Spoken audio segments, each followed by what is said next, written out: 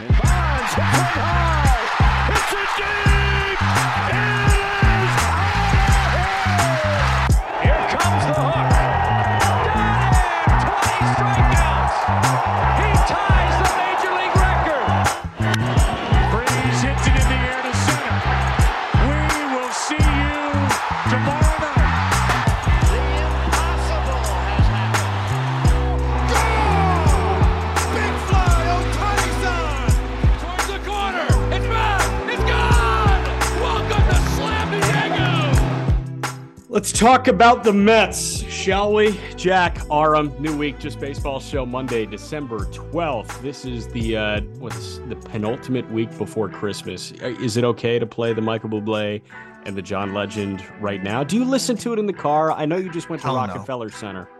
Okay, that was obligatory. Family in town have to do the whole tourist game and do all those things. I haven't been there at all. It was nice, but like, dude, I'm not a big Christmas soundtrack guy. Like, and of course, I know it's like an on-brand take to have. Yeah, yeah. I'm Scrooge. I'm the worst. I just don't enjoy the music. Like, it's just kind of brutal. I hear it all the time. Yeah. I like it if I'm like at Rockefeller Center for that span of 20 minutes. Then like I don't need it everywhere I go for the rest of the next few weeks. Yes. So I'm with you. Like, I don't need to hear the 60th rendition of the same song, but Mariah Carey, like, that is the immediate good vibe song. Like, are you anti Mariah Carey? Or no, I'm okay with it. I just got to really be in the mood. And I'm rarely like, I'm in the middle of like a shopping or whatever, like focused on getting a gift or something. And just like, it just follows you everywhere you go. How stressful are gifts for you? Most of the time, just forget about them. I hate them. I can't stand gift shopping. In the mail, I always say, "Oh, it's in the mail," and then I order it like after Christmas and just have it straight to somebody's store. Yeah, not big on the gifts. on that post-Christmas sale. That's big. All right, we're going to talk about the Mets today. We've got the managing editor Ryan Finkelstein, also the host of Locked On Mets.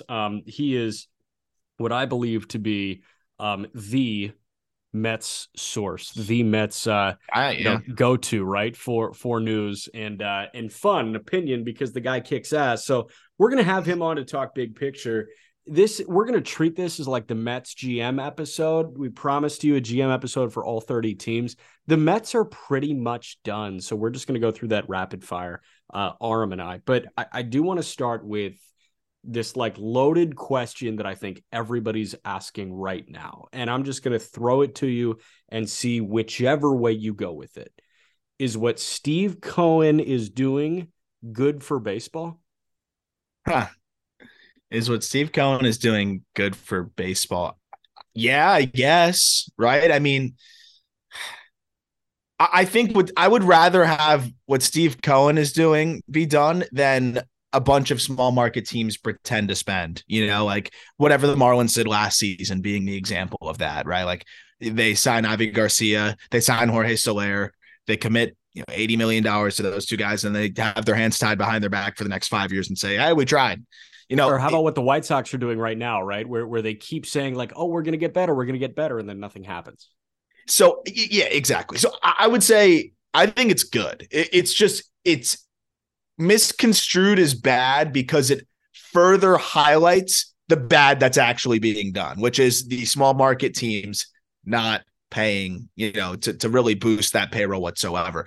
I think what Steve Cohen is doing is creating more polarization, but it's always good when an owner spends, right? It's always good when an owner is not just focused on profits and actually reinvest into the product that he is putting on the field. It's going to be good for baseball in New York, which means it's good for baseball, period. The reason why we have this question of, is it good? Is it because it creates the biggest gap possible between the bad, which is the teams that just profit off of the revenue sharing and do all of the things that we hate, which are a big part of why we, have seen the lockout, and everything that happened already. Steve Cohen's kind of flashing an even bigger, light on that right now. And I think he's getting some collateral damage, which I don't think is fair. He's doing what, every fan and every team would want their owner to do. It just happens to be that 29 other teams and 29 other fan bases aren't seeing their owner really do it to this degree. And I'd say only a few others are even seeing something close to this. And the beauty of what he is doing, like, it is entirely legal in the sport of baseball. He is operating within the parameters of what baseball has set. because they've set no parameters. Like, all it is if you go over this number, you pay this much. And he's willing to pay that much, and he's willing to pay that escalated cost here. I was talking to your friend and mine, James Fox and Mike Rankin, on Future Sox earlier today, and they kind of asked the same thing, and that got my gears turning. And I'm gonna ask Fink that when he comes on. I wanted to ask you that. And Fink's answer will be even more clear cut than mine. I'm gonna ask him to do this thing where like he tries to remove himself from the Mets thing, and I'll say, no, he's pretty good at that. He's pretty good at that. He is good at that, right? So I'm gonna ask him to do that. And my answer was very similar to you in that it was like your high school English teacher answer. It was a little bit of both. It is good and it's bad. And the bad was it is further highlighting the power imbalance in baseball. Exactly what you're saying. Yeah. And you're going to hate me, but I'm going to make a soccer comp right now because a lot of people are watching the World Cup. The 4 semifinalists right now: Argentina, Croatia, Morocco, and France. The best player on Argentina is Lionel Messi. He plays for Paris Saint-Germain, PSG. Best player on France, Kylian Mbappe. He plays for PSG. Best player on Morocco, Achraf Hakimi, plays for PSG. And then you look at Croatia, like, a bunch of Croatian guys, but the captain, the guy that's been there forever, the most notable name, Luka Modric, he plays for Real Madrid. Kylian Mbappe has been rumored to go to Real Madrid. Achraf Hakimi started at Real Madrid. Like, there are 5 teams in soccer that have all of the best players.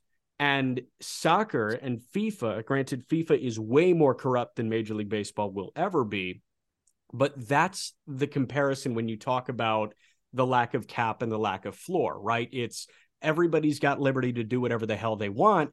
And what the Mets are doing, what Steve Cohen is doing, is very FIFA-esque, where if you have the funds, you can take in and ingest a lot of the top talent in baseball. Yeah. Now, I was sorry to cut you off. I was gonna say, but the French league seems to be doing great. Like the Premier League seems to be doing great. Real Madrid, like the Spanish league seems to be doing great, even with some of that polarization. Exactly. And like, you've got teams that, will never compete for a title, but like when Leicester City's good and they're like, plus 16,000 to win the Premier League title, that's great. That's the underdog story. I mean, you just don't want baseball being like that. You don't want baseball being like that, but you can get better in other ways. We've seen Tampa and Oakland do it with development, and Cleveland do it with development. Now, that's the bad. The good is you've got a guy that like so badly wants his favorite team to win baseball games that he's willing to pay money to do it, and he's not breaking any rules. So don't you wish your owner was like that? So I think it's the Mets have Steve Cohen, and the other 29 fan bases are envious that they don't have Steve Cohen. Correct. And like, at the end of the day, I'll take this, over kind of what we're seeing with some of these other organizations. And you'll get Bruce Sherman with the Marlins. And I know it's something that's been discussed a lot in the Marlins circles, and fans just frustrated the Marlins haven't done anything yet. I mean, what are you expecting them to do, right? And you look at what the CBT or whatever they call it, what the tax that Cohen's going to be hit with is $400 million roughly is what it's anticipated to be. Bruce Sherman, the Marlins, owner, is barely worth more than that. So, you got to look at who's coming into this sport at this point too, right? And some of the people that are able to buy some of these lower end Major League Baseball franchises could never sniff the NFL, right? They could never, Bruce Sherman could never buy an NFL team. Bruce Sherman could never buy a top market MLB team. I don't know. I feel weird. I don't know what the qualifications are. I don't know what the legal, impact is on this, but I do think you have to be a certain level of rich to buy any Major League Baseball team, even if they're the Miami Marlins, right? Even if it's the freaking Miami Marlins who stink. Like, you can't be Bruce Sherman, who I know we joke like Bob Castellini's broke with the Reds. Like, that's the joke too.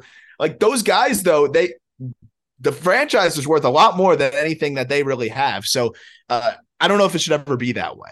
You need proof of funds to like tour certain homes in real estate. Like, you can't just go, visit that $20 million home. I feel like there should be like a certain level of proof of funds to even be in the realm of consideration for a franchise instead of these broke boys like Bruce Sherman and Bob Castellini. I like that proof of income, right? 3 times market rent. If you're, looking at an apartment or you need like a guarantor or something like that. So Yes. It's either you yourself are rich enough to be competitive, or you need to grab 3 of your closest rich buddies and you guys can combine to create one mega, somewhat competitive person. So I kind of love that, but I never see this rule changing. Now that I think about it, I don't think we will ever see a salary cap and salary floor in Major League Baseball, just because it doesn't seem realistic at this point. No, I don't think so. I think the only thing we'll really see is more strict taxes, and they already added that. That was already put in. Yeah. The provision was like, basically they were calling it the Steve Cohen tax because owners knew that this was coming. It would have been worse. So, I think they'll make it a little bit stricter, but at the end of the day, like, he's not going to spend that much more. Like, it's still going to be, I think, close enough where it's not that much further off from the Dodgers and some of these other teams. Right. I'm with you. Before we get to like rapid fire GM with the New York Mets, you've got some thoughts on the Kevin Kiermaier Toronto fit that came in. Did the exact contract details come out? It took a couple hours. I did not see it immediately. I'm sure they have by now, right? So the full breakdown is actually, I don't see anything on Spot Track. I don't see anything. So whatever the deal is, I'll assume it's nothing that is really, extremely expensive here for Kevin Kiermaier, even though in this market, you never know. But what I will say is, as long as it's less than 15 million, which I assume it is, should be just fine. I really like this fit because, we know they've been looking for that lefty bat, and this is not the most exciting lefty bat. And they need probably a better lefty bat, but what he's going to give them in the outfield, a team that was net negative defensively in the outfield in terms of value, -3 outs above average, put him in the bottom half of the league. Not terrible, but not good. But also getting George Springer off his legs a little bit in center field. You don't need him out there every day. A guy that struggled to stay healthy, a guy that I think will benefit from that offensively as well. So you're able to kind of get George Springer some more, time at the DH position, not always in center field. You get a better defensive player in Kevin Kiermaier. And I think people say like, oh, his best days are behind him. Maybe, but I still think this guy can play really high level of center field. And he's the type of player that as long as he's an average runner, he will always be a good defender. It's once his legs are shot is when he won't be a good defender out there. So whatever he is better than Raimel Tapia offensively. They get a big boost defensively. And I think George Springer is going to benefit from this as well. Kind of like when we saw before Adam Duvall got hurt, when he moved off of center because they called up Michael Harris. Duvall started to hit a lot better too with the Braves. And, I'm very interested to see how this works for the Blue Jays, but, I thought for the lower profile signings that people will ignore, I thought he was a perfect fit for them. I think so too. And I like that you bring up Tapia because this felt like Ross Atkins was just looking to tap the upgrade button on Raimel Tapia. Yeah. And that's exactly what he did with Kiermaier, because Tapia is not the defender that Kiermaier is and still is. Kiermaier adds this level of like maybe a teensy bit of pop, and like Tapia had none of that. Tapia was put it on the ground and see if you can outrun the shortstop. And in Major League Baseball, you cannot do that, and you will never do that. And that's why Billy Hamilton has been bouncing team by team, because you cannot outrun a Major League shortstop or a Major League third baseman. So Kiermaier is an upgrade defensively and a chance for more offensively. Now, I'm looking at roster resource right now on Fangraphs, and this lineup looks good. It looks really good for Toronto. But then you go to the bench, and I see Santiago Espinal. Granted, they're not factoring in Gabby Moreno at this moment, but I see Santiago Espinal, good. Kevin Biggio, would like not to use Kevin Biggio. Nathan Lukes would like not to use Nathan Lukes, and Spencer Horwitz would like not to use Spencer Horwitz. So there's more work to be done in Toronto, it seems. Correction. I would like to use Spencer Horwitz. Interesting. But everybody else, I agree. I think he rakes. I really do think he rakes. But everybody else, I'm with you. I really do believe in Spencer Horwitz. This guy can swing it. Everybody else, I agree. They need to add some pieces to the bench. But Gabby Moreno can play multiple spots. I still think they need to trade one of those catchers. We'll do the Blue Jays episode. But I'm excited for the Jays episode because they're really good. They still got more work to do. And it's going to be very fun to see, what kind of moves they make. Cool. Peter and I already talked about Nimmo on Friday. Quick thoughts on Senga, and then we go rapid fire through the lineup, the rotation, the bench, see what needs to improve. Senga, it was 5 years, 75. That is cheaper per AAV than Taijuan Walker with the Phillies, and it is cheaper by overall value than Masataka Yoshida with the Red Sox. And we thought that Senga was the more valuable guy coming over from Nippon Professional Baseball than Yoshida was. I really like this deal. We don't have the full breakdown on this one, right? I thought it was 5 for 75 with an opt-out but we don't know 2. Opt out after year 2 or 3. I've seen mixing things. This is another one where we don't have the exact details of it. What I will say is the opt out, makes the deal look a little bit less of a steal, but it's still a phenomenal deal. Go fill it in real quick. Yeah, so I see full no trade the entire time. 15 million in 23, 24, 25. Player option ahead of 2026 and a player option ahead of 2027. Okay. So if you look at it like 3 years, 45 million basically is what they're saying it is. 3 for 45 with 2 opt-outs. So, the only thing I would say is Senga gets himself some security on the back end, because let's say this guy stinks. He could just cash his checks for 5-6 years. And for the good faith, the Mets get a pretty good discount on the front end, right? I mean, they're 15 AAV in this market is ridiculously cheap. Like what we're going to see Chris Bassett get is going to be most likely more substantial than that AAV wise. He reportedly wants a 4th year. Even if he gets 3 years, it's going to be, more than 15 million per season. I'd way rather roll the dice on Kodai Senga. And here's the thing. We don't know how these guys are always going to translate. What I can tell you is what we've talked about in previous episodes. I can tell you what the stuff looks like. It's a splitter that is going to give big league hitters fits from day one. It's going to be a plus big league pitch. It's a fastball that can touch triple digits that sits at 96 miles an hour. And there's guys with both of those pitches that get shelled. So Casey Mize was supposed to be that right off the bat. So, right. But he's also got a slider in the low 80s that he manipulates to a cutter in the upper 80s that'll run it on the hands of lefties and tie them up. Like, this guy has a pretty unique arsenal. He's not like most of these other players that are just, a lot of the guys that come from Japan or come over that are similar profile. It's just fastball splitter. And they don't really have that third pitch that you can really trust. The breaking ball doesn't quite have the shape that you're hoping for. I don't think that's the case with Senga. So I love this signing. I think this is one of the best signings of the offseason so far. And this wasn't just, Uncle Steve shelling out the dough. This was a smart and really well-structured contract that I think sets the Mets up for success, gives them a little bit more spending ability, even though they don't really need that much breathing room. But I'm sure they'd like to stay as low as they can above the tax. And I mean, this guy could be a legit number 3 right off the bat. I think it's very possible, and it can be even better than that potentially. So even if the stuff is a subdued version of what you described, at 15 million, he's making 1.75 less than Miles Michaelis, who's making 16.8 this year. Blake Snell is making 16.6.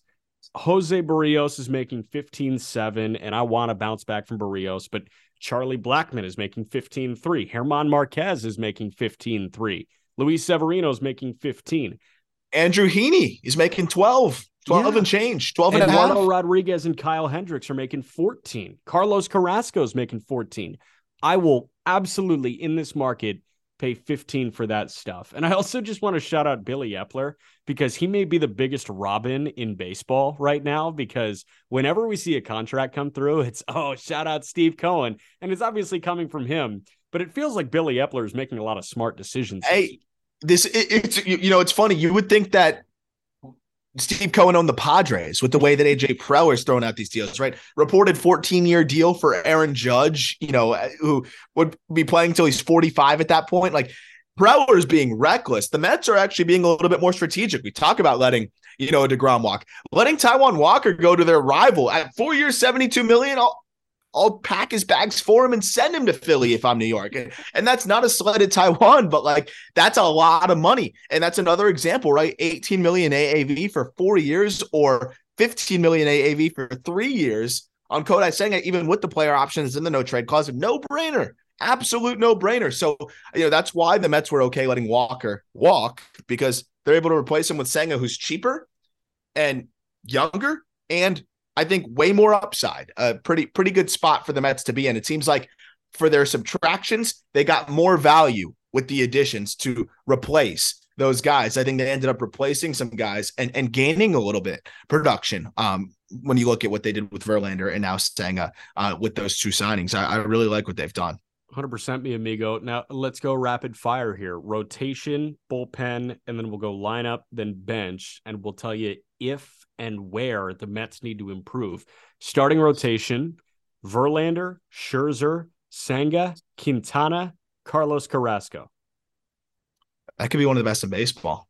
I mean, if Jose Quintana, I think he's the big X factor here, which is crazy because I think Kodai Senga, like, theoretically is the X factor because his variance is 5 to potentially 1, not in this rotation, but in terms of his ability, I think, both are very unlikely. I can't even sell you on that kind of variance on Cookie Carrasco or Jose Quintana, right? But when I look at what Quintana did last year, and like if Quintana falls off, like he's not even usable, right? Like he's back to whatever he was before. Right, I don't think that's going to happen because he did really reinvent himself in the way he was locating his pitch usage and all those different things. But if Quintana is what he was last year, which was one of the best lefties in baseball for the duration of the season, this rotation is ridiculous, right? The guy you're looking forward to would theoretically be Cookie Carrasco, who when he's on, I mean, Carrasco's still a really good arm. And last year he was, sub 4 ERA guy. Underlying stats were even better. Have we, nobody's talking about Tyler McGill either. Like Tyler McGill is still fully in the fold here, right? And isn't Lucchesi fully in the fold here too? Eliezer Hernandez is an insurance policy for them too. They've got depth out the ass. Yeah. It's impressive. All right. So taken care of on the starting rotation front. Bullpen. Edwin Diaz is your closer for the long term now. They signed David Robertson, 1 year, $10 million. Then you got Brooks Raley, who was a nice pickup from Tampa. Drew Smith, David Peterson, John Curtis, Zach Green. You mentioned Eliezer. How about Bryce Montez de Oca? How about Steven Ridings? They've got depth. There's no need to add, I don't think. Yeah, I like the Zach Green pickup in the Rule 5. Another, rivalry Rule 5 snatch, which is fun. We talk about Whitlock from, the Yankees to the Red Sox now. The Yankees have a lot of arms. They develop bullpen arms with the best of them. So you can steal some good ones from the Yanks. I like Zach Green in that pickup. Drew Smith looked really good in spots last year. David Robertson, I think, is the really big pickup here because we saw somebody like Chris Martin, get 2 years of what was it? What was the breakdown there? It was 2 years, 17 and a half, something like that. But it was a 2-year deal, right? David Robertson, 1 year, a little bit more expensive at 10 mil, but you don't have to commit the multiple years to a late 30s guy. You get Robertson on a 1 year where if he's anything close to last year, you've got one of the better setup men that you could want. This guy had 20 saves and was nails at points in the postseason. They add Raley, like you said, is an underrated trade. I mean, that guy had 6 saves of his own and also had a 2.68 last year. Like now they have 3 guys that are capable of closing games out. Of course, you want Diaz closing every game out, but you want to have other guys that are capable of being able to, shut the door. And I think they've got 2 other guys that can do that. And I think a couple guys that aren't far off from being able to do that too. Bullpen is, I think, pretty much solidified. Yeah, I think so too. Like maybe a 1 year They got the vet. deal. Yeah. No need. Yeah, Raley's like a low-key vet in some ways, even though he came over from after being in the big leagues, went to the KBO and then back to the big leagues. Like he's been around the block. I'd consider that guy a bullpen vet. I think they've got their experienced guys that can balance it with some youngsters. And what's crazy is David Peterson, like I guess he's coming out of that bullpen, right? And I think he can be tough on lefties and be that middle relief guy. But if that's a guy that if he's spot starting for you, his stuff ticked up a little bit last year. He looked pretty darn good. He just turned 27 years old. Feel great about that. All right, lineup. Nimmo in center for the long term. Great. An aging 34-year-old Starling Marte. He's still Starling Marte, and he hasn't showed much aging. He just has to stay on the field. Great. Francisco Lindor at short. Pete Alonso at first. Jeff McNeil at second. Mark Canha, 33-year-old, going to be 34 on opening day in left. Daniel Vogelbach and Darren Ruff are probably the DH platoon. Yeah. Then you've got Eduardo Escobar at third and somebody catching. And I feel like that's kind of where we need to stick.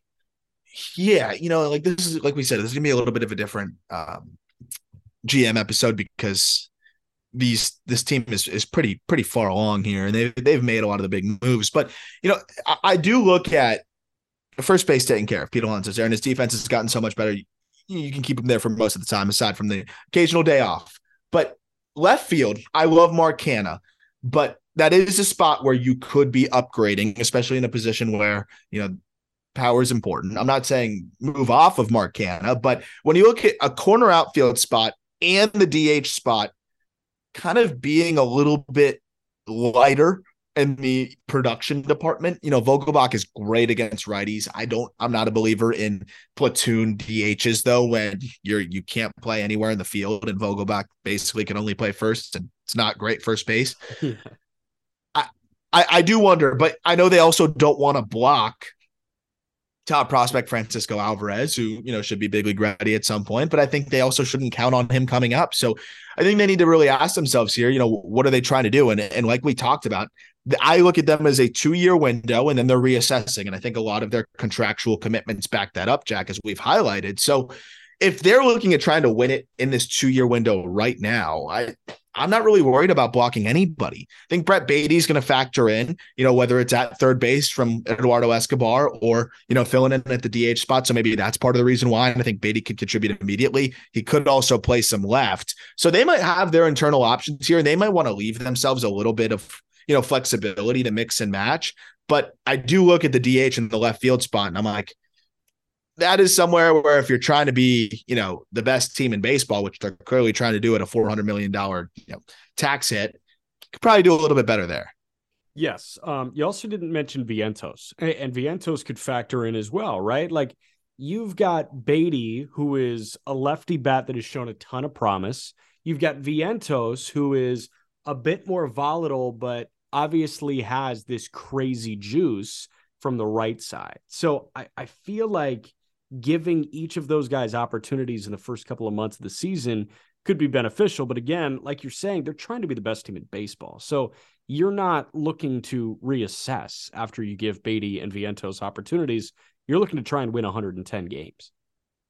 Exactly. And if these guys come up and they struggle now, you're trying to package Vientos and send him elsewhere, but he just hit 180 through the first 150 plate appearances. Yeah. Now you're a little stuck, so I am very interested to see how they handle it, because you look at the free agent market, who's left.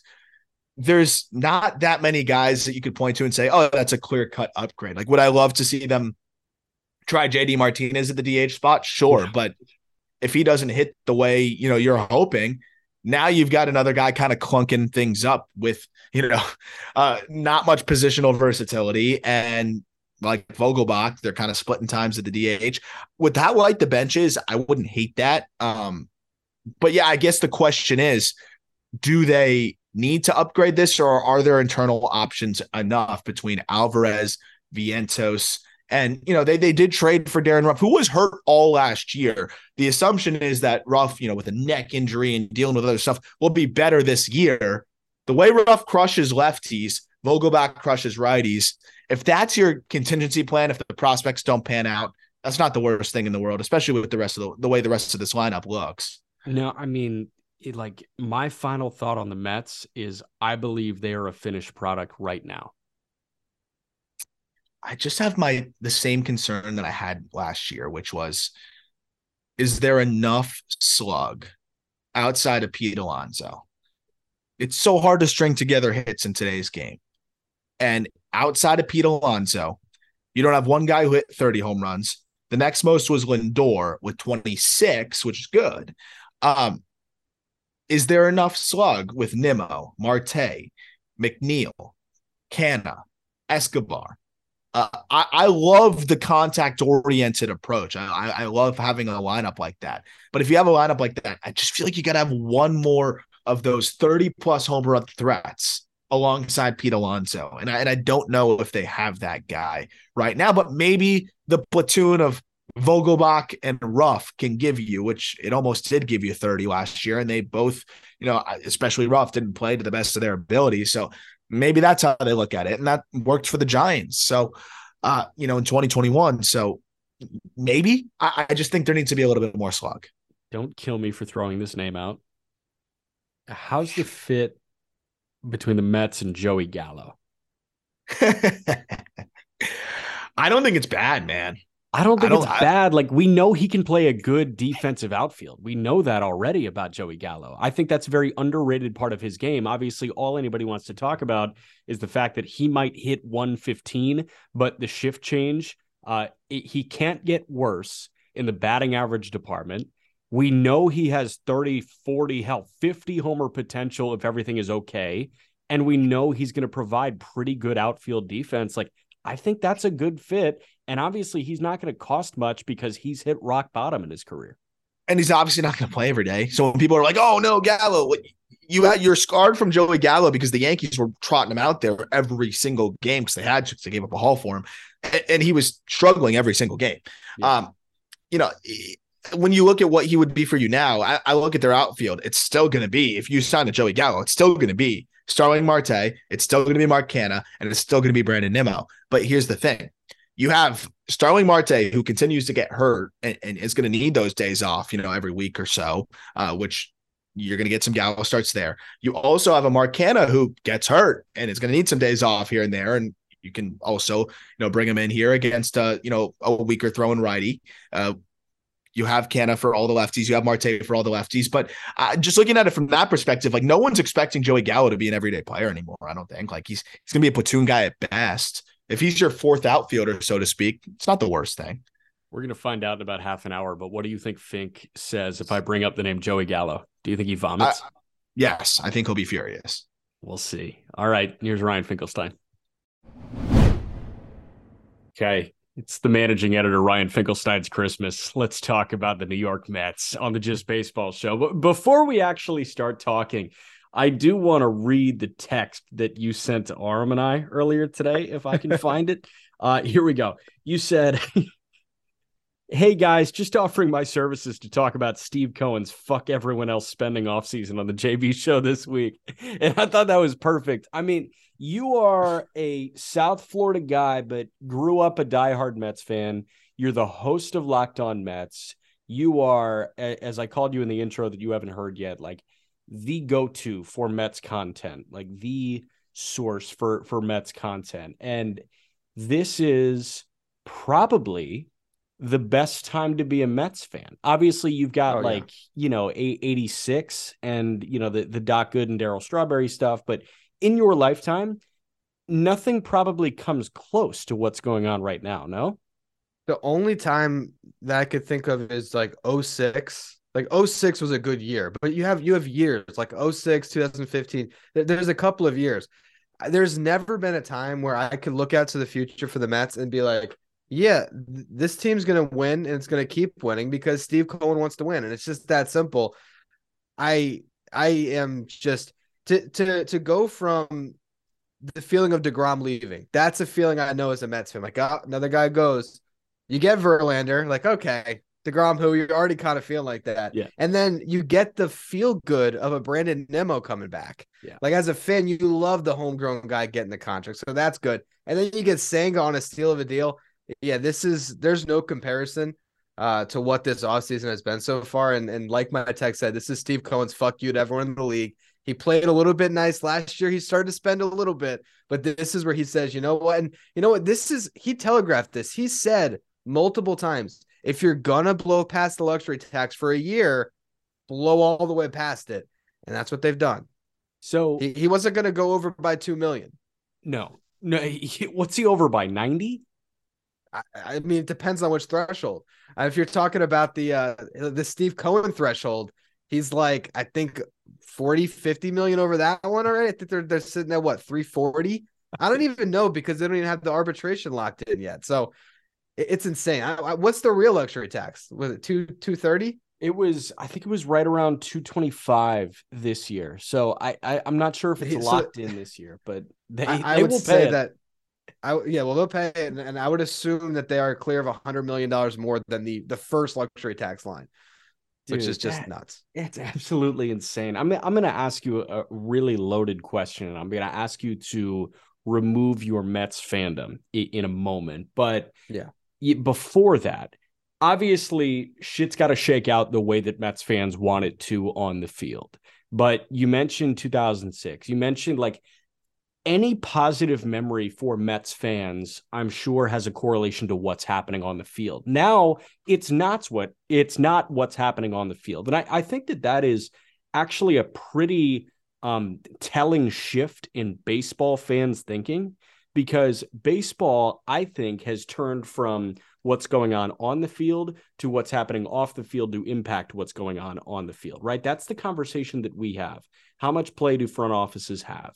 And obviously we're talking about the owner right now. So Steve Cohen is not, hands-on with hiring the coordinator for minor league pitching, but Billy Epler is obviously doing a great job. Aram and I just hit on that a little bit in the intro.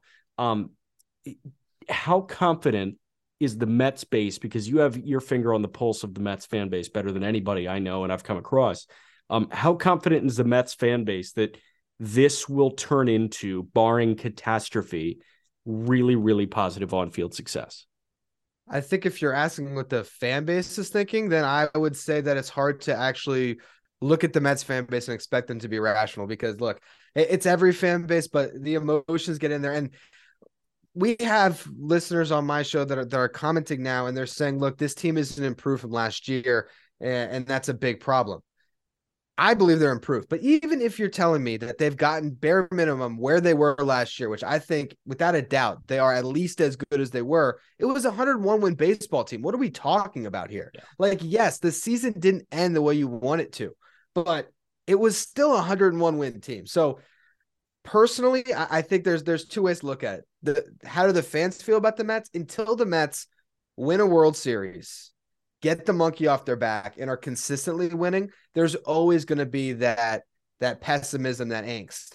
But if we're going to talk about the future of the franchise, I think that they're in really good hands right now. I think they're in a good place to win in the short term on a bloated payroll and become sustainable in a few years. And let's be honest, you know it better than anybody. So much of Mets fans' personality is that they are long-suffering Mets fans, right? Pessimism is the name of the game in the Mets fan base. So I understand that there's going to be this eternal pessimism in the New York Mets fan base, but I think now is the time to shed all of that. But now comes the loaded question for you. And I asked Aram this. He gave a unique response. I was asked this, like the genesis of this was I was a guest on the Future Sox podcast on Sunday morning, and they kind of asked me this question. I was like, holy shit, that's a good question. All I want to do right now is ask Fink. So I'm stealing it from them, but really simply, and try to take off your Mets hat, right? Try to imagine yourself as a pedestrian baseball fan living in, I don't know, LA, San Francisco, something like that. Is what Steve Cohen is doing good for baseball?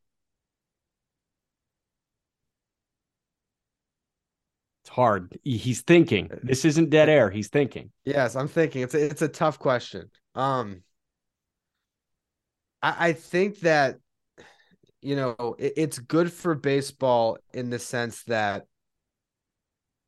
it's forcing action, right? It's forcing other teams to really think about, maybe we have to spend a little more to compete. And I think in some ways, I always skew on the side of the players getting more money is good for the game, right?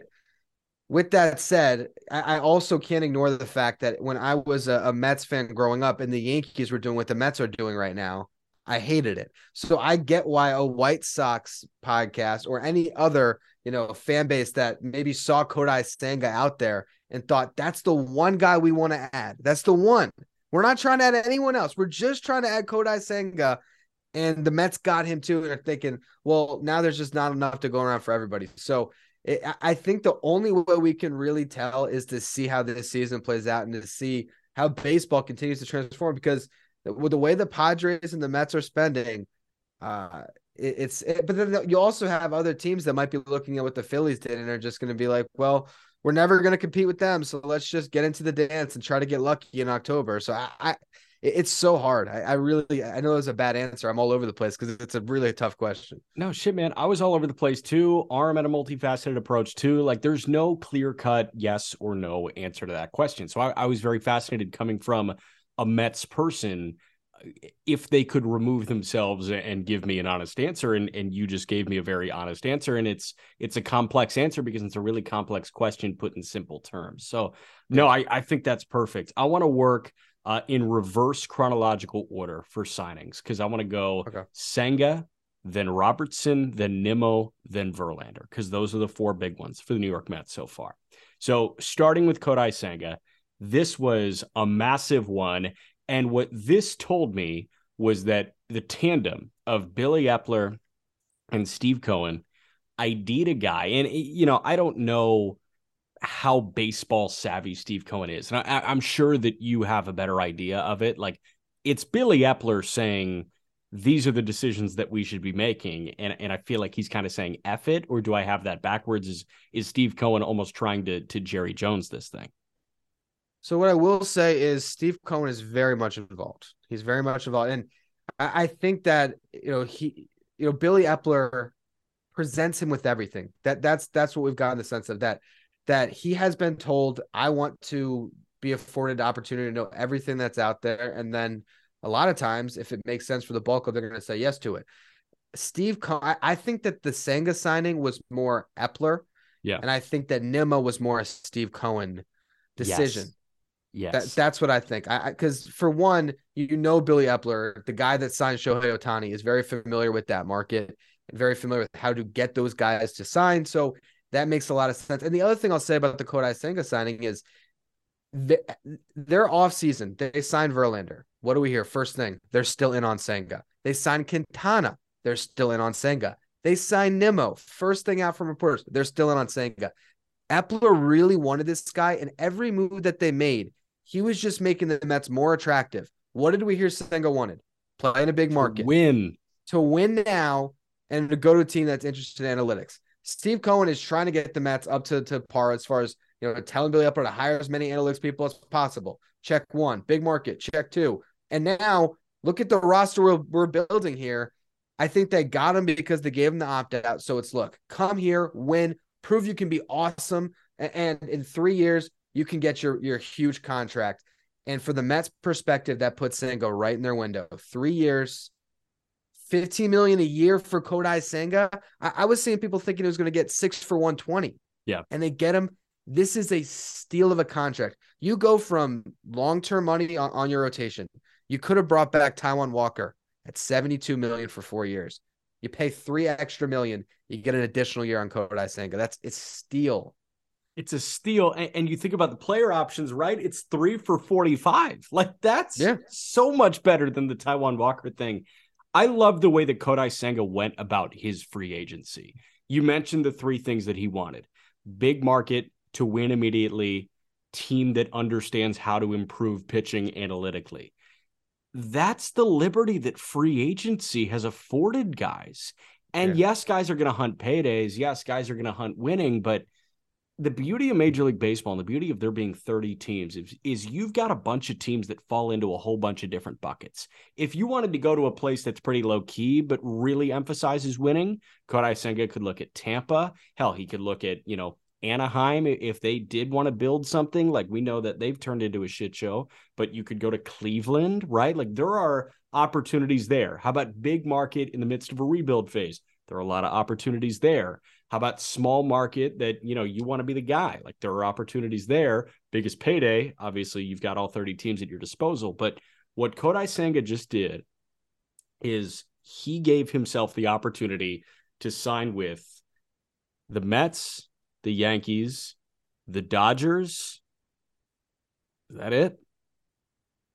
Pretty much, yeah, I think so. I mean, because the Red Sox aren't really on that level right now. No, I don't think so. And the beauty of baseball and the beauty of what Kodai Senga just did to position himself is he knows that he's going to get some of his better offers from those 3 teams. And it turns out that the Mets were the one that separated themselves from the pack. And I agree with you. I think they did it by a lot of other free agent ads. Kodai Senga, for that reason, has already become a guy that I'm rooting hard for because he knows exactly what the fuck he wanted, and he got exactly what the fuck he wanted.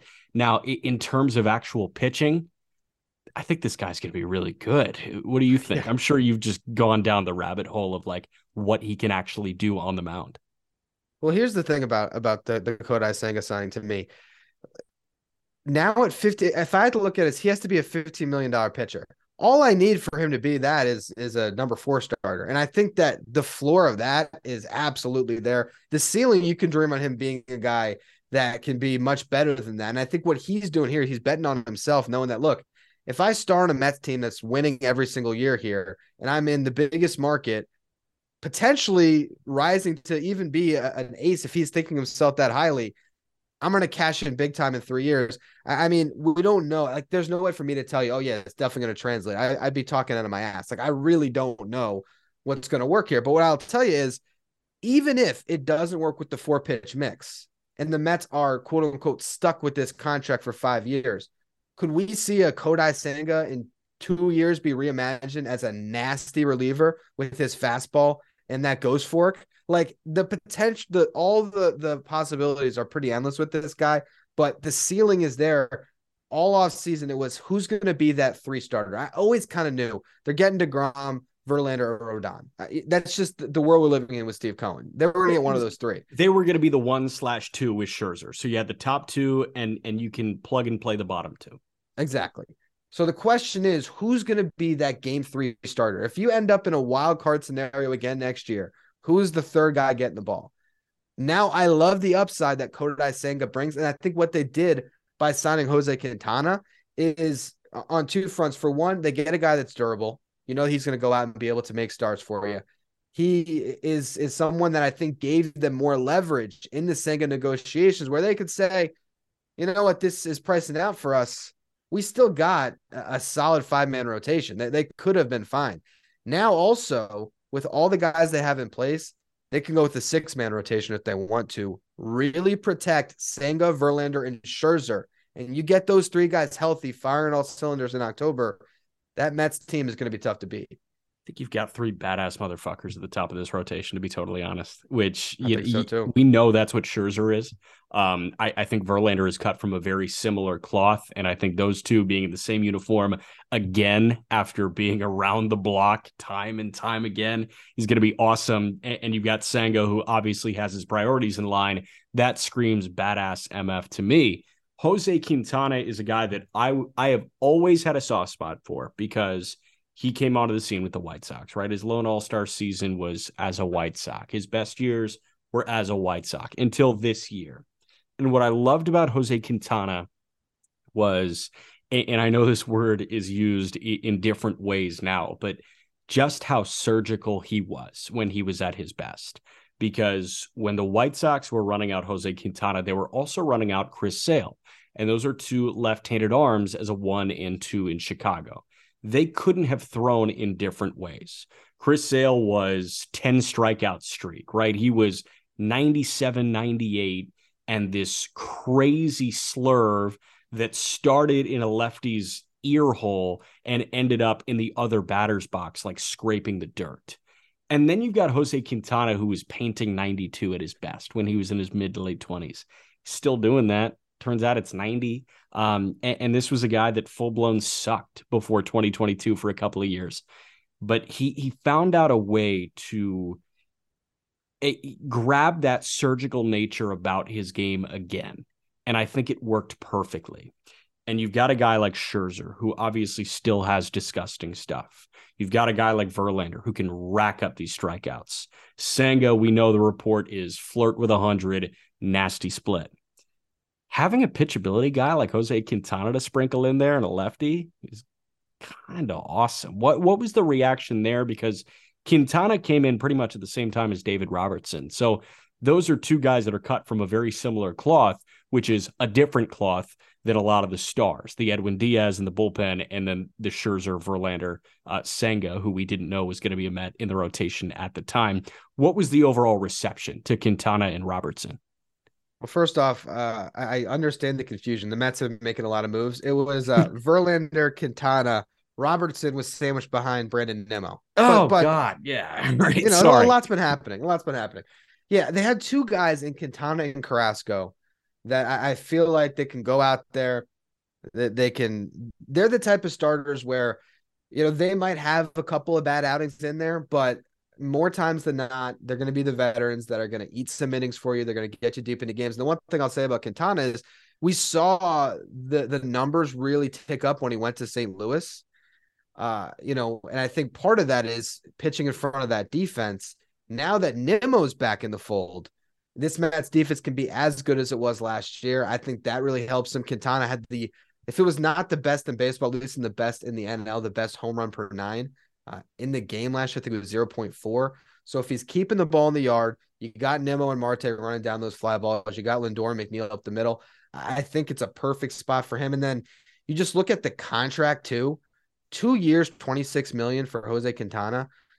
There's just no risk in that to me. I mean, it's such a smart move. I tweeted this last night. You have Senga and Quintana making $28 million next year. Taijuan Walker's making 18. Bassett's probably going to make 20. So you saved, it's $10 million less. And personally, Senga, Quintana, which one do you like more? Senga, Quintana, or Bassett, Taijuan Walker? So I actually had, my answer is the former. My answer is the one that the Mets actually have right now. I had a Bassett question that I totally forgot to ask. You got to feel so much better having Kodai Senga than Chris Bassett at this moment, right? Oh yeah. Yeah, for sure. And it's all of it because, I think Bassett was amazing to get you through the season. So I like that they have Quintana to kind of fill that aspect of it. But when it's getting the ball in the postseason, so much better the idea of having Senga with that ghost fork than Chris Bassett, who, when the lineups get better, I just don't know if he can hang and be a playoff starter you can really go to. I think he might give you one good playoff start, but he's not going to be taking the ball every single round and shoving. I think Senga can be that.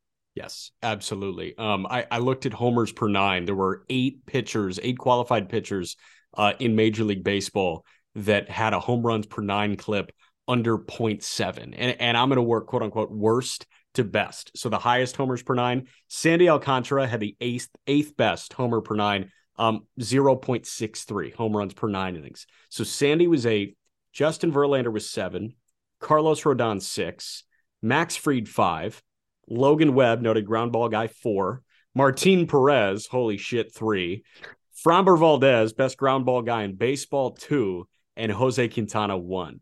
Wow. I didn't realize he was that good in that department. That's awesome. That's a great find. Man. This rotation is just, it's 6 deep because David Peterson, look at his numbers last year. Like the only person on the Mets who's upset right now is David Peterson because he absolutely deserves to be a big league starter. Yeah. And if they go with a 5-man rotation, he might be in Syracuse next year. Yeah. He doesn't deserve that, but that's what happens when you're on a good team. That's what happens when you're on a good team. Robertson, not much time needed on him because he's exactly what they needed. They needed a guy that can throw the 9th inning if Edwin Diaz has worked 2 days in a row, 3 days in a row already. They have a secondary closer and for sure a setup guy. I do want to go to Nimmo now, and that point you made about this being more of a Steve Cohen deal than Senga possibly being a Billy Epler deal, because it's very... I saw Peter Seidler, the owner of the Padres, say something in The Athletic that kind of hit the way that the Nimmo deal with the Mets hit. And he was justifying the long-term deals for superstars coming to San Diego. And Peter Seidler said, I'm more willing to give guys longer-term deals because I feel like that sense of security almost relaxes them a little bit. And I think that's exactly what the Mets just did with Brandon Nimmo. Nimmo knew he was due for a payday, but the question was, is he going to be a place that he may not want to be? There's a lot of anxiety in free agency. And what Steve Cohen, what Billy Epler, what the New York Mets just did to Brandon Nimmo from the outsider perspective is, hey, we love you. We've had you since you were an 18-year-old kid in Wyoming. We want you to be a Met. And here he is as a Met for the next 8 years. And that's got to feel good as a Mets fan. It feels great, man. I wrote an article for us. It's pretty cool that Brandon Nimmo is a lifelong Met, and I did a podcast on it as well. And, I think that for one, what happened here is if you look at all the contracts the Mets signed this offseason, this is the only one that can be bad. This is the only one where I can envision a scenario, unless, Verlander breaks down. But this is the one where it's an 8-year deal for Brandon Nimmo. I don't think that Billy Epler brought this to Steve Cohen's attention. This is the best way that we can use our resources. But when Steve Cohen is presented with the alternatives in center field, there's nothing in free agency anymore. I mean, Bellinger was maybe kind of the only thing that you could maybe put a 1-year bet on, but that's not Nimmo. You go to the trade market. I hear they asked on Alec Thomas. That was going to cost some Brett Beatty. Yeah. So if that's going to cost you Brett Beatty, and then you're giving up what could be a cost-controlled third baseman who I think could be better than Alec Thomas as a hitter, what are we doing here? So I think when there was no other options, Steve Cohen stepped in and said, look, let's do it. Let's get Nimmo back. And I think Nimmo, a Scott Boras client, Brandon Nimmo is represented by Scott Boras. He was clear-cut the top outfielder on the market. Yeah. And he signs now. Like, usually you're going to hold that out and get as much money possible. This is Brandon Nimmo saying, I want to be a Met. This is Steve Cohen of the Mets saying, we want Brandon Nimmo. It's so cool. In that article I wrote in the podcast I made on it, there was the catch. He robbed the home run. It was a 2-1 victory over the Dodgers at the end of August. Jacob deGrom on the mound. And after the game, he is talking to the fans, in the ballpark. Watch that clip and try not to have chills about this signing. It is unbelievable. This guy from Wyoming, who was 71 days into being able to have a legal driver's license in his state, signs with the Mets, $2.1 million, goes from being a fourth outfielder is what everyone thought he was going to be. No one thought he would be a starter. And here he is signing the second largest contract in franchise history. Number 9 might be hanging in the rafters, which I can't even kind of put my head around. But if the Mets win 2 World Series and he's just starting center fielder and he plays 15 years with the Mets, you never know, man. Yeah, shit, you're right. You never know. And at this juncture, you're saying Brandon Nimmo's number might get retired, and we're just like, dude, shut up now. I know. I understand. You're right. That, but when you say that, when he could be the leadoff guy and the center fielder for the New York Mets for several World Series championships, that totally changes the narrative around Brandon Nimmo. And I think he has done a great job already shifting the narrative several times in his career in a positive way. Verlander's the last one we want to go over, and then I want to talk about what's to come for the New York Mets with the managing editor, Ryan Finkelstein. We haven't had you on since Verlander signed that 2-year, $86 million deal. Holy shit. I think that's a great contingency plan when DeGrom walked. It's funny that he gets exactly the Scherzer contract. It's like, this is the going rate. You want the mercenary end of his career, future Hall of Famer that still got it. He gets $43.33 million or whatever the exact breakdown is. This was the Mets plan. They can tell you that it was always that, if DeGrom wanted to come back, he'd come back. I think Verlander was plan A the whole time. I think that they presented Jacob deGrom with the exact offer that he could refuse. It was 3 years, $115. I made a big point about this on my show. It came in $15 million less than what Scherzer got on that 3-year deal. And then they turn around and they give Verlander 43. Like, come on. There's something to that. Verlander was buddy-buddy with Cohen. Cohen wants to be friends with these players. This is, and DeGrom apparently wanted no part of Steve Cohen. Actually had some affection towards the past ownership, which I guess he came up with. So maybe he knows the Wilpons behind closed doors, but Mets fans hear that DeGrom loved the Wilpons. And if they already didn't love DeGrom anymore, that's just going to sail that ship even further. So, look, you go from 5 years committed to Jacob deGrom with a 6-year option. The Mets were never going to match that contract. You get Verlander, it's a 2-year window. He lines right in with Scherzer now. And you go out and you try to win. And again, all of this is aimed towards trying. Steve Cohen does not really want to continue to pay a ridiculous fine. He's still a guy that wants to run his businesses in a way where they make money. But he was inherited a car. It's like he was inherited like a Honda Civic, and he's waiting for the Lamborghini to be able to actually come in. And so he's just renting one for a couple of years now. And then he's going to get, or maybe it's a Tesla in 2 years. That's more self-sufficient. I don't know. But so you ever watched Song Exploder on Netflix? No.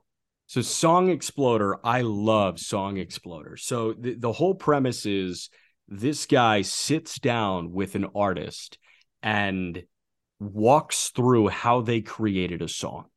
Okay. And it's, like, hey, why did you opt for this bass line? Like, how did you make that sound?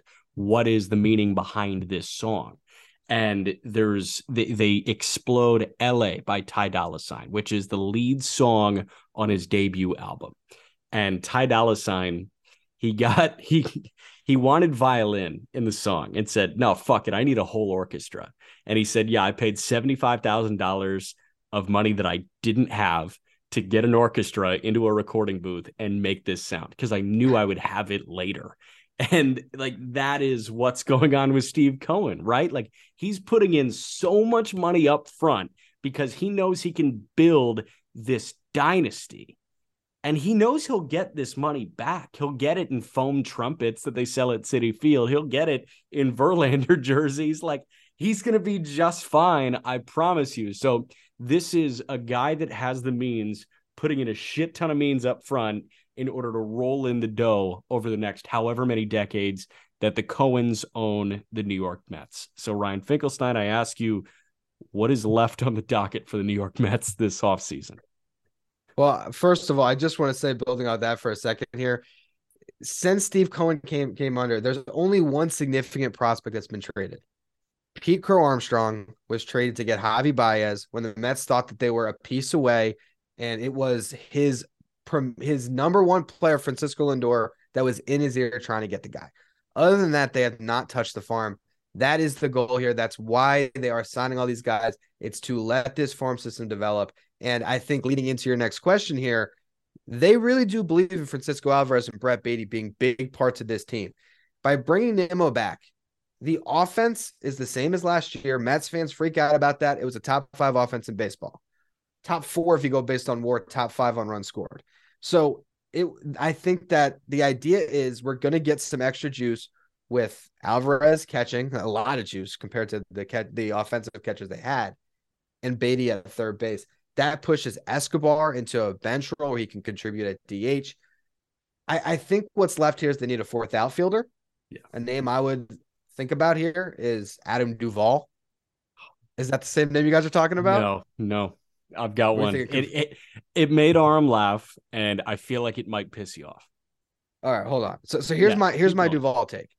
4th outfielder, gives you some pop, right-handed. The key makes a lot of sense. AJ Pollock would kind of be another version of that. I think if they really want to juice the offense, they could consider abandoning Vogelback, going somewhere else like a Canna or Brantley at DH. I could see that happening. But other than that, I mean, it's add probably one more arm to the bullpen, and then it's about trading guys. So maybe we can talk about that after, because I think that they're going to try to get rid of some of these other players that are on the roster that are on salaries that they might not want, like a McCann and others. But we'll get to that in a minute. Who's this name? I'm very curious who this name is. What do you think the fit's like with Joey Gallo? Dude, I actually had that too. Yes. I have discussed Joey Gallo on my show. This was before Nimmo came back, and I was looking at how do you fill right field if you slide Marte into center. And I thought that Joey Gallo made sense with the defense, with the power. I don't know if he's going to want to sign there at this point because there might not be enough at bats for him, but it's intriguing. Okay, little good. Joey Gallo. I just didn't want to get shut down because I think what has gone under the radar is outfield defense. He's a really good defensive outfielder, and we know the pop that is there. And Aram cited slug. They need more slug. Joey Gallo, we know, is slug. That's all he does is slug and defense in the outfield. So I did like the Joey Gallo idea, but keep going. Well, so here's the thing. I think with all these guys I was discussing, under the context of the Mets are probably going to lose Nimmo. So now when you're talking about them as a 4th outfielder, suddenly an Adam Duvall, a Joey Gallo, a Michael Conforto all make a lot more sense. And to me, Conforto is the one, of course, as the Mets fan that I want. And the reason being, if you know, you obviously are much better terms with Scott Boras. If you have an honest conversation, say, look, Michael Conforto, come to the Mets on a 1 year with an option on a 2nd year. And you come into spring training, and can you beat out Mark Canna to be the starting left fielder for the New York Mets? I think he probably can, or at least all these guys will get time. And then suddenly Canna's your 4th outfielder. I think Conforto makes a ton of sense for this team right now because he gives you the pop that you would want. He could play all 3 positions if you had to, but can definitely play both corners well. obviously, familiar with New York. And if you're Michael Conforto and you're looking at your options, and you have a chance to go to the Mets for a year, let's just say it's a 1-year, $10 million contract with like a $20 million option as a $5 million buyout on it. So he's getting like 1 for 15 guaranteed. Yeah. That's a contract. If you're Michael Conforto, I think he'd consider you want to go play for the Mets again, redeem yourself and play for a team that's going to be awesome this year. It might be a little more attractive than we think. I think so. The problem is just like the possibility of backfiring is way higher with the Mets than with others because he could get phased out of at bats really, really quickly. Yeah. You know what I mean? That's the thing. That's the thing. Obviously, you go to Cincinnati or you go to play for the Cubs and you should have 500 plate appearances slated for you, probably guaranteed for you. Yeah, and that's where the difference is. The wind blowing out, like 35 pumps at Great American Ballpark. It's not the best thing for him, but it's the best thing for me. So, yeah, I get it. I totally get it. Nothing pitching, right? I thought the pitching was picture perfect, to be totally honest. I think that, what's crazy is their 40-man actually is set now after the Senga signing. They are full. So they would have to trade some guys to open up some spots. I could still see them bringing back Adam Ottavino or Trevor May. I think Trevor May is actually the guy I would sign because I kind of like the reliever coming off the down year that showed that he's better than that. Yeah. And Trevor May was good in September. So if you get him back on a contract that's going to be a lot cheaper than Ottavino, slide him back and see what happens. But their bullpen, now that they traded for Brooks Raley also, yeah, their bullpen's kind of fine. I think the only thing is, can they find a suitor for James McCann? That's something that they're going to try to do. You never know. You never know. He might just be a sunk cost. Here's how you can get rid of James McCann. You trade James McCann with Mark Vientos. Oh, that's one way. Yeah. Another way, you trade James McCann with Tyler McGill. Yeah. Another way, you eat a good amount of the money. I gotta, maybe we can end on this one because I have a fun trade I wanted to pitch to you. Maybe you can tell me who comes back because I don't even think it really matters who comes back to the Mets. Call up Baltimore. Send them a year of Carlos Carrasco and you eat I had $4 million on McCann's contract for each of the next 2 years. So they get a backup for Rutschman for 2 years that put him at, I think, $8 million a season. Yeah. The Mets get money off their books and they get a Carlos Carrasco in their rotation and the Mets roll with Peterson as their 5. Are you saying what do they get back? I don't even think that it doesn't even matter what they get back. They get McCann off their books, is what they're getting. I was going to say they might get like a piece of the now extinct short porch in left field. Like, I don't think you get a player back, but. Well, no, I mean, I'm just saying, would the Orioles do that? Would the Orioles consider that? Because if you think about it from Cohen's perspective, if you're cutting $22 million on a luxury tax penalized team, he could be saving like, what is that? Like $40 million by getting rid of those 2 players. Yeah. And this is a team that needs veteran leadership really badly now that Mancini's gone. Like who's your veteran leader? Cedric Mullins? He hasn't won anything in his career. So you've got a guy in McCann that has caught a no-hitter, been told time and time again. And like the whole narrative around James McCann is he is as good of an on-field coach as you could possibly find. He just isn't really that talented. That sounds like a backup catcher. That seems like a guy on a major league roster. And then Carlos Carrasco, he's been around the block. Like I do think that makes a lot of sense. I like that pairing, Fink. Good shit. Yeah, just saying. I mean, the only thing that I would say about that one is there is a very real chance the Mets are thinking the 6-man rotation, in which case they're going to hang on to Carrasco. But yeah, I'm just trying to find ways to get McCann off the books, and that was one that I thought was pretty fun. Yeah, no, that is pretty fun. Last thoughts on your New York Mets? I mean, shit, like it's nothing but positive vibes, right? I'm chilling, and it's the off season. Nothing can ruin it. You know what I mean?